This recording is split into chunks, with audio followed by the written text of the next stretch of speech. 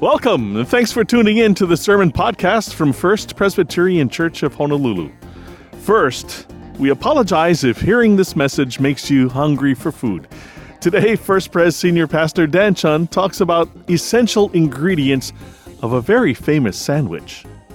Hey, in a few days, about 29 people, mostly from our church, will be going to Europe to learn about the Reformation and see some great sights and end with a 5-hour passion play about Christ in the small village of Oberammergau, where the villagers of Oberammergau play the parts complete with live animals about the story of Christ. So I'm going to be gone for a couple of weeks. In preparation for the trip, I have gotten, in the last 12 days or so, 14 days, a lot of shots, and you know how I feel about that. I got a flu shot, a pneumonia shot, a tetanus shot, the latest COVID vaccine, plus my normal allergy shots. So my arms are just like full of holes. But then again, you knew I was holy. I got so many shots that there is a national pharmacy named after me. It's called CVS, which stands for Chun Vaccine Shots. I single-handedly am supporting that franchise. And that's not even including how much I support Chinese restaurants around the world. I just saw a documentary. I don't know if it's true, but they say there are more Chinese restaurants in America than KFC, Burger King, and McDonald's combined. I wonder if that's true. And as you know, to make a segue, in my sermons, I often like to talk about history. And so I thought I would start off with some earth-shattering, revolutionary, historic facts that each and every one of you should know. In 1967, McDonald's introduced the Big Mac. It was invented by a man named Jim Delligatti, a McDonald's franchise owner in Uniontown, Pennsylvania.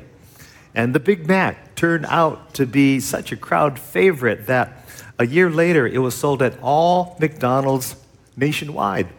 And then in 1975, McDonald's decided to put out a TV commercial to inform the public what constituted a Big Mac.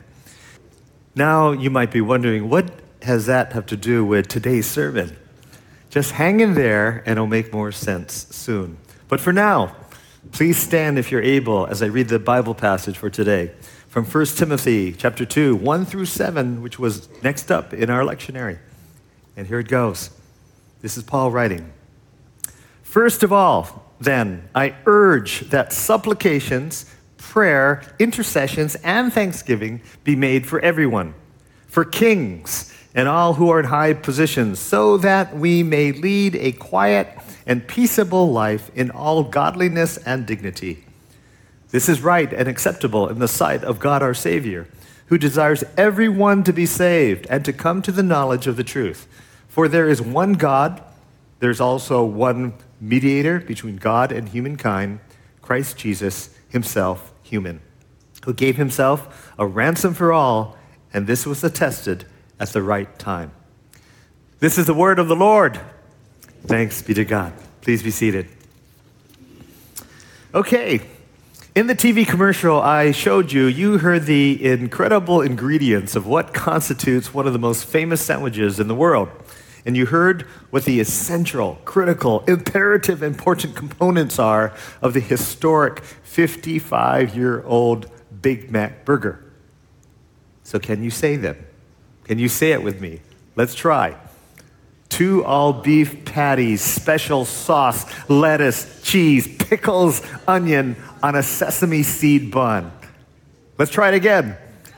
2 all-beef patties, special sauce, lettuce, cheese, pickles, onion on a sesame seed bun. Well done. Without one of those, it is not a Big Mac. It's a sandwich that will fall short of satisfying a Big Mac attack. Now, in our Bible passage, the Apostle Paul speaks not of the Big Mac sandwich, but more importantly, he speaks about prayer and the ingredients necessary for healthy prayer. We know the ingredients of a Big Mac because it was ingrained in us, and that's how good that commercial was. Can we say the same about prayer? Do we know its special sauce? Do we know the components of prayer by heart? First of all, let's look at verse 1. First of all, then, I urge that supplications, prayers, meaning for all, intercessions, and thanksgivings be made for everyone. For we see the components of prayer according to St. Paul. Supplications, which is requests, thanksgiving, and then intercessions. So, supplications, let's break this down, are requests. The problem with most of our prayers is that they are just requests for ourselves. God, do this for me, do that for me, as if he's the holy butler, and you are the Lord, and he is the servant. Listen to your prayers.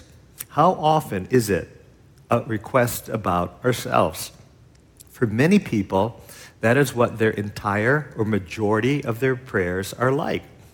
And if that is your prayer life, where you're only focusing on one aspect of prayer, the Apostle Paul will say, foul. It would be like you eating one ingredient, maybe just the bread of a Big Mac and nothing else, or just the pickles. It would be like you eating the pepperoni only on a pizza. It would be like you ordering a nigiri set of sushi and eating only the outer wrapping of seaweed, totally missing out on the ahi or the salmon or the shrimp. It would be like you eating just the spam of a zip pack. Not good, unhealthy. Same for prayer. Have a balanced, nutritious prayer life and see if requests or supplications are too much of your prayers and they're all about you. So what are the other ingredients of prayer? Besides supplications or requests, there has to be thanksgiving. Now, how much should thanksgiving be a part of your Big Mac of prayer? Actually, a lot of it, maybe most of it. Begin with every meal. Do we say grace and thank God for our meals, whether at home or eating by ourselves in the office? I say get in the rhythm of praying before each meal. It's the least we can do. Every meal, 2 to 3 meals a day. We thank God for the food on the table and for those gathered around it, for those who prepared the meal. And if you're eating meat, thank Mr. Cow, Mr. Fish. How often should we pray? All the time. In the car, in line while shopping, in the waiting room of a doctor's office, before every meal, before you go to bed. And you know, people often ask me, what is the will of God for their life? Well, twice in the Bible, it actually says, this is the will of God. So if it says, this is the will of God, then we should do it.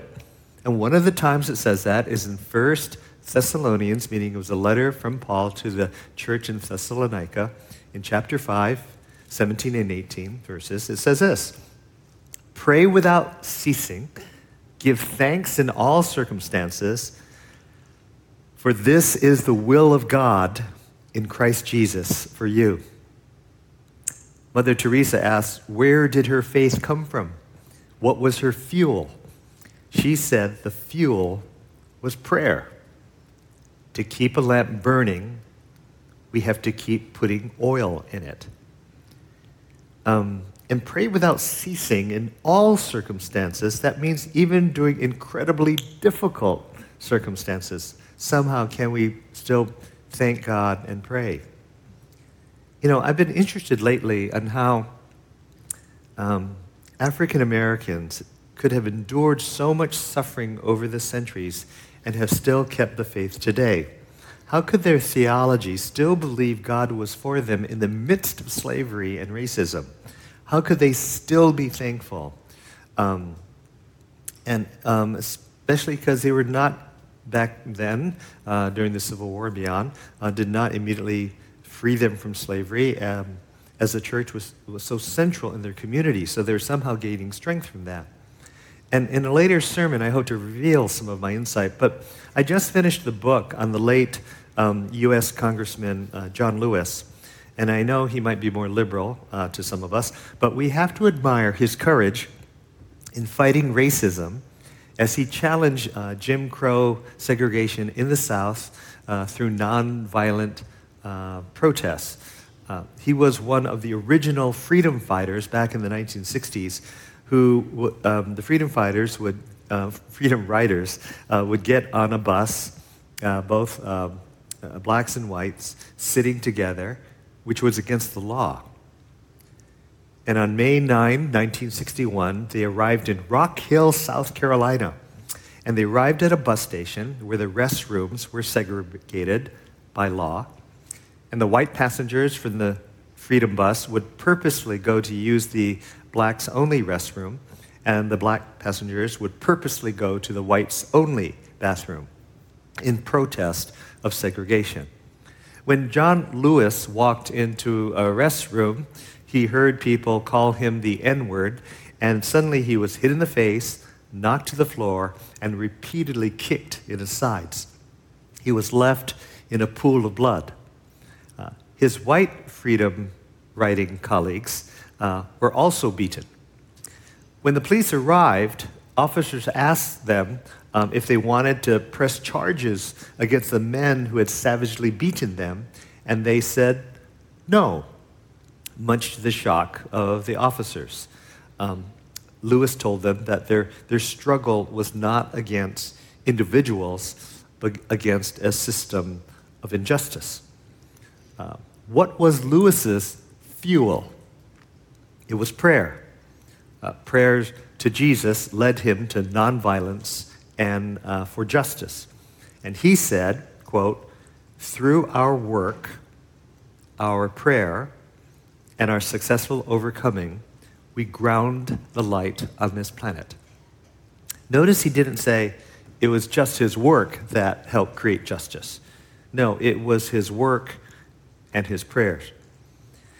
He was still thankful for that day that God was with him. It was a bad day in Rock Hill, South Carolina for John Lewis, but the story doesn't end there, as we shall see by the end of the sermon. So pray a lot, thank God a lot, even in the midst of tough times. I do believe the more we build a thankful heart, the more resilient we shall be in life. Less whining, less anxiety, more aware of how God keeps blessing us. And when we are more thankful, we move on to the next ingredient of healthy prayer. Here it comes, intercession.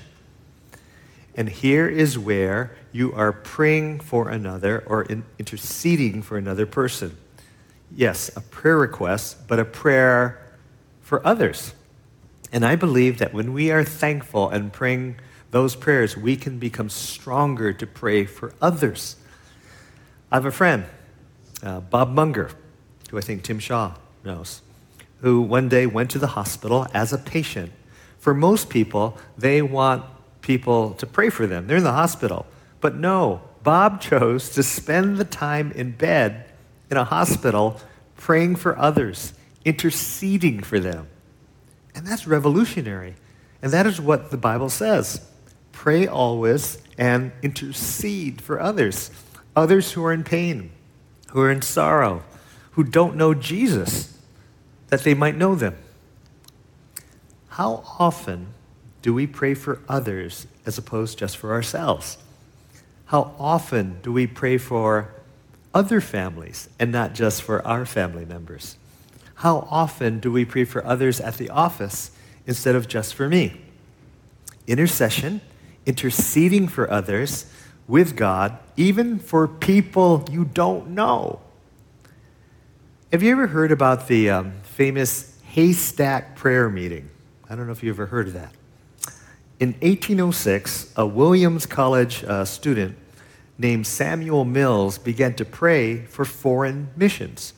Now, that may not seem unusual to you, but until then, the missionary organizations were dedicated solely to domestic missions, only in the United States, only in the Western frontier and among Native American tribes. And amazing, there was no global mission, just local mission. So one day, Samuel Mills didn't think this was right as a Christian, so he got 4 others to pray with him for the creation of foreign missions with the gospel that would go out to other countries, not just to taking care of the United States, and that it would be done in an organized fashion. They were interceding for people they didn't know, wanting them to know Jesus. Suddenly, a thunderstorm broke out, so they ran to a huge haystack for shelter. But they decided, after that day, to continue to meet there every week to pray for others in other lands that they might know Christ. Hence, they were called the haystack meetings.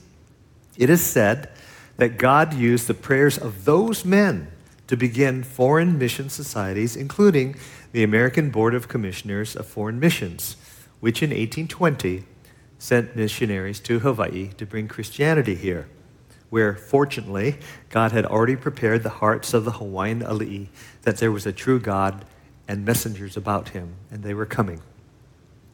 We desperately need intercessors for our church. Are you praying for your church, the staff, the members? I know some of you might be grieving due to the loss of a job or a loved one, or you're going through a difficult time in some other area. And we do want to pray for you. And we have a long prayer list every week we look at. But if we can have this balanced prayer life of supplication, thanksgiving, intercession, then I believe we'll be stronger and more healthy. So practice praying this way every day. Now here's one last part of prayer that was not listed in the passage, but it is the special sauce, so to speak, in the Big Mac of prayer. And that is confession. Confession is good for the soul. It is where we realize we are sorry for something we did and we ask for forgiveness from God. Confession is articulating that somehow that day, you, not others, but you were off the mark. Maybe you were unkind, or you said a harsh word, or you cut someone off on the road, or you were not affirming and you were just more critical, maybe too greedy, or even committed a major sin. Confession cleanses us. It says in the Bible, in 1 John 1:9, if we confess our sins, God, who is faithful and just, will forgive our sins and cleanse us from all unrighteousness. If we say that we have not sinned, we make God a liar, and his word is not in us. So, let's not make God a liar. We all have blown it. Maybe not having enough faith, or being rude, or selfish, or thoughtless at times. But truly confessing our sin means forgiveness from God is always on the way, and the burden of guilt can be removed. And sometimes when we receive God's forgiveness, we can learn to forgive others. You may notice in the St. Ignatian prayer that we've talked about often, there's always a section of forgiving others and then learning to accept forgiveness for ourselves. Forgiveness is cleansing. Forgiveness brings reconciliation. Now, back to John Lewis. Lewis said of the 40 times he had been arrested and beaten and jailed for his fight against segregation, only once had anyone confessed and apologized for his actions of beating and bloodying him. It was a Klansman, if you could believe it, a Klansman named Elwyn Wilson. And years later, when Lewis was a congressman in Washington, D.C., Elwyn Lewis made the effort and went to Washington, D.C., and he found Lewis and told him that it was he that beat up Lewis in the bus station, in that restroom at Rock Hill, South Carolina, in May of 1961. And he said, quote, "I'm sorry about what I did that day. Will you forgive me?" And without a moment of hesitation, Lewis said, "I accept your apology." Before Lewis became a U.S. congressman in Washington, he became a Baptist minister. He knew Christ. He loved Christ. And Lewis said, quote, "From the moment Wilson attacked me that day, this former member of the Ku Klux Klan and I entered into a strange bond. Though we were linked through an act of hostility, the connection was made nonetheless." Lewis continued, "Even in violence, the unity of humanity cannot be broken. And that's why it's more productive to acknowledge the bond from the beginning and move from there." Lewis said, "Wilson has said publicly that he is glad to be able to count me as a friend today. And he has expressly mentioned his gratitude that we did not press charges that day." See, his life and the life of his family could have been changed forever if South Carolina had actually tried and convicted him and put him in jail for beating up Lewis. By not pressing charges that day, the beaten Lewis, in some sense, saved Wilson's life, his family. Lewis prayed before beatings, during beatings, and after beatings. He said, quote, "Sometimes we have to gain tools to overcome our adversaries. We might need to study, to get help, to pray, or develop a plan. But there's no obstacle we as human beings cannot overcome." Again, to quote Mother Teresa, "Not all of us can do great things, but we can do small things with great love." I say, it is prayer that helps us do great things and small things with love. Prayer in and of itself, when said for another person or for ourselves, is a small thing with great love. So if a Big Mac is made up of 2 all-beef patties, special sauce, lettuce, cheese, onion, or pickles, onion on a sesame seed bun, then may we know today that balanced, healthy, critically important prayers are made up of supplication, thanksgiving, intercession, and confession. Now there's one last point. You notice I jumped over something in verse 1, and I'd like to highlight that. In the first verse it says, "I urge you first of all to pray for all people, for all people. Ask God to help them, intercede on their behalf, and give thanks for them." Pray for everyone. Yes, everyone. This is kind of part 2 from last week. If the Church of Jesus is to have all people welcomed in it, both rich and poor, saints and wayward sinners, then we should be praying for everyone. It was God's desire, does it not say in John 3:16, "For God so loved the world, the entire world, that he sent us his Son that we might have everlasting life." And we should have the joy of angels when one person comes to Christ. And I pray that our congregation might have that love for those who do not know Jesus. It's not about us. I remember William Barclay tells a story of missionary Toyohiko Kagawa, who went to Shinkawa in Japan. And he went there to share the good news of Christ with those whose society felt were the filthiest, the marginalized. So he went to the slums. He lived in an area where his neighbors were prostitutes and thieves and murderers. And rats crawled out of open sewers, and the air was filled with stench. And many of the people there had syphilis.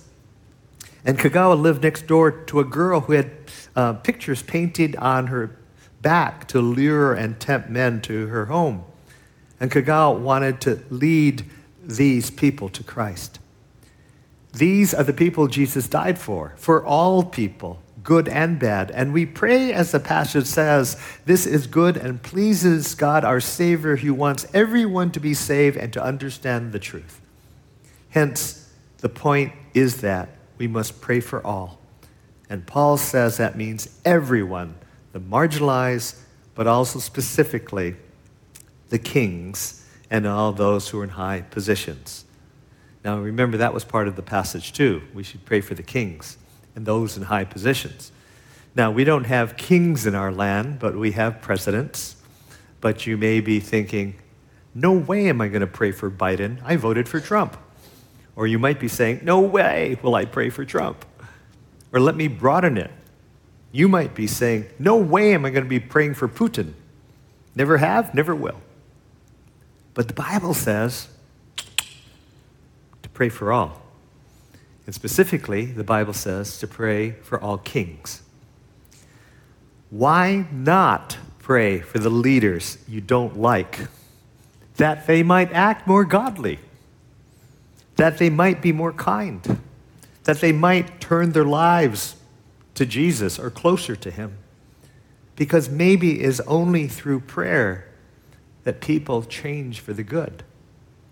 If you have never prayed for our leaders, no wonder our countries are in trouble. Pray for your church staff too. Praying for people doesn't mean you have to agree with them. It means you want them to draw closer to Christ and be more Christ-like. You want the Holy Spirit to empower them to do good. So, why is it good for us to pray for our leaders? Fascinating, because the Apostle Paul says in the second verse, so that we can live peaceful and quiet lives marked by godliness and dignity. And why do we pray to Jesus? Because when he was on earth, he knew suffering like no one else. He knows our pain and our challenges and our struggles. Because he was hated here on earth. He was beaten. He suffered injustice with an unfair court system. His friends said they would be loyal and then betrayed him. He didn't have a lot of money. And when he was crucified on the cross, he said he felt forsaken by God. He was in utter despair and depression. And so, if you're new to this Christian faith, you might be wanting to say, this is a God I want to talk to every day. I want to pray to him because he knows our pain and depression and failures and feelings of no hope, and who showed infinite, unconditional love to those who are outcasts, sinful, and misunderstood. And so, as the Bible tells us to pray constantly, let's pray to the Lord right now. Please join me.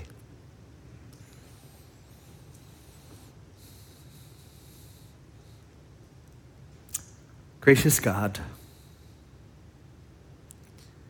we thank you for the Bible, which encourages us to improve or enhance our communication with you through prayer. And forgive us when we leave out some of the ingredients of healthy prayer. Forgive us when we make it all about ourselves and how you can serve me.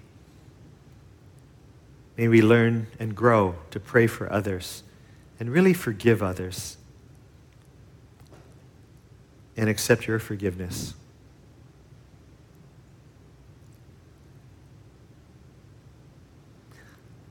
Lord, there may be some here, online or in person here, who say, boy, I want to know this Jesus more. I want to follow him, this one who really understands my pain and wants good communication, constant communication, that I can talk to him and he'll talk to me. If there's anyone here, in person or online, who says, I really do want to follow this Jesus, may they just say a simple prayer right now, a silent prayer in their hearts, that they can say along with me, that basically, that says, sorry, thank you, please. Sorry that I haven't talked to you very much, but thank you that you forgive our sins. And so please come into my life. And I want to follow you. And if you're a Christian, maybe you're praying a prayer of recommitment, saying, boy, do I need to ask for forgiveness and really enhance my communication and commitment to Christ. If there's anyone here in the room who has made that prayer, especially the first time, just raise your hand really quickly, and as your friend and pastor, I'll just confirm that before the Lord, because it's very important that we take these steps now and then to kind of ratchet up our faith or our commitment to God. And online, if you made that kind of commitment, a first time or a recommitment, just hit that commit your life to Christ button, and that you want prayer, and someone will pray with you in a confidential manner. So thank you, Lord. And as Sheva sings this song, may we go deeper in our worship and thanksgiving for you, Lord. In Christ's name, amen. And before I give the final blessing, I just encourage you, as we talked about prayer, if any of you desire prayer today, the prayer team would love to meet with you in the outside prayer room. Just go through those glass doors, and they would love to pray with you. And again, if you're a visitor, free espresso on us in the other wing. And if you're not a visitor, have some espresso with us. And it's a great way to visit and fellowship. And there's nothing else to have to say, do I? Okay, good. So here's the blessing. May the Lord bless you and keep you. May his face shine upon you and its countenance be upon you. And may you know deep in your heart the wonderful love of God the Father and the Son and the Holy Spirit. In Christ's name, amen. God bless you all online. Thank you so much. Ahui ho. We'll see you next week. Okay, so we got the ingredients for prayer. Now, all we have to do is memorize them, internalize them, like we did the ingredients for the Big Mac. If you want to catch up on or listen again to previous services, please visit our websites, fpchawaii.org and thevinehawaii.org. You can also find First Pres sermons on most major podcast services and on YouTube. Join First Pres for church. We meet in person and online. Services are Sunday mornings at 8 a.m. and 10 a.m. at the Ko'olau campus, 10 a.m. at the Vine in Kaka'ako, or online through the websites. And remember, when you visit the website, check out the news page to keep up with everything that's happening at church. You can also sign up for emails, listen to or watch sermons, and lots more. And as always, if there's anything First Pres can do for you, please reach out through the website or just call 808-532-1111. For Senior Pastor Dan Chun and the entire staff at First Pres, I'm Michael Shishido. Until next time, God bless you, stay safe, and thank you for listening. This sermon podcast is copyright 2022 and produced by the Media Ministry of First Presbyterian Church of Honolulu.